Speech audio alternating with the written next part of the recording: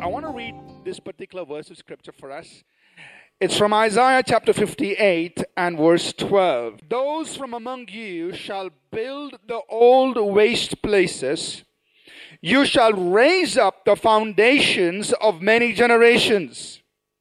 And you shall be called the repairer of the bridge, the restorer of streets to dwell in.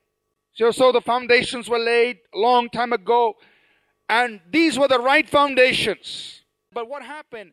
It was laid to ruin. Something caused a ruin of what was built on those foundations. But now God is saying, you will rebuild on those foundations. You will raise up. You will restore. You will bring back the glory that was once there. And then you will be known by that. You will be known as a people who can rebuild, who can restore, who can bring back the glory. And so here is what I believe God is saying. A word of instruction and 2 words of promise for us for 2018. The word of instruction is this: to build again on old foundations. And here's the promise. You will see things raised up in their original state of glory and even better. And you will be known as a people who repair, who rebuild, who raise up, who restore. So God is calling us to do this. And God is promising us what we will see in 2018. So in modern language, we will say, those old foundations. What are those old foundations? Those old foundations were things, they represent to us God's original design. I want to just talk a little bit about the application of this. What does it mean to me individually?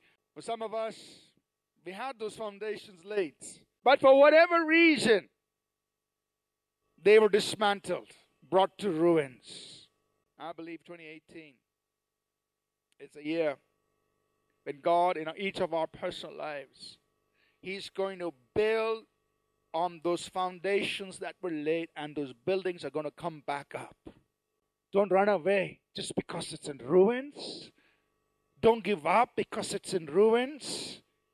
Build again on those old foundations. As a church, we're going to build again on old foundations. We want to be that church, that New Testament church that has the book of Acts expression.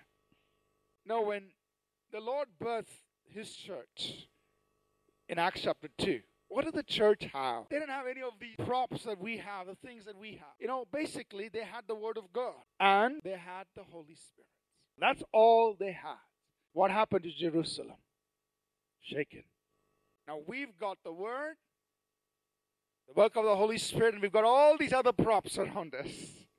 But sometimes we get distracted by all these things and we forget the very simple thing of God's Word and the Holy Spirit. That's all the early church had, and they shook their then known worlds.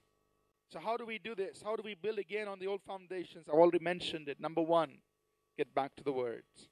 And second, depend on the anointing. So, build again on old foundations.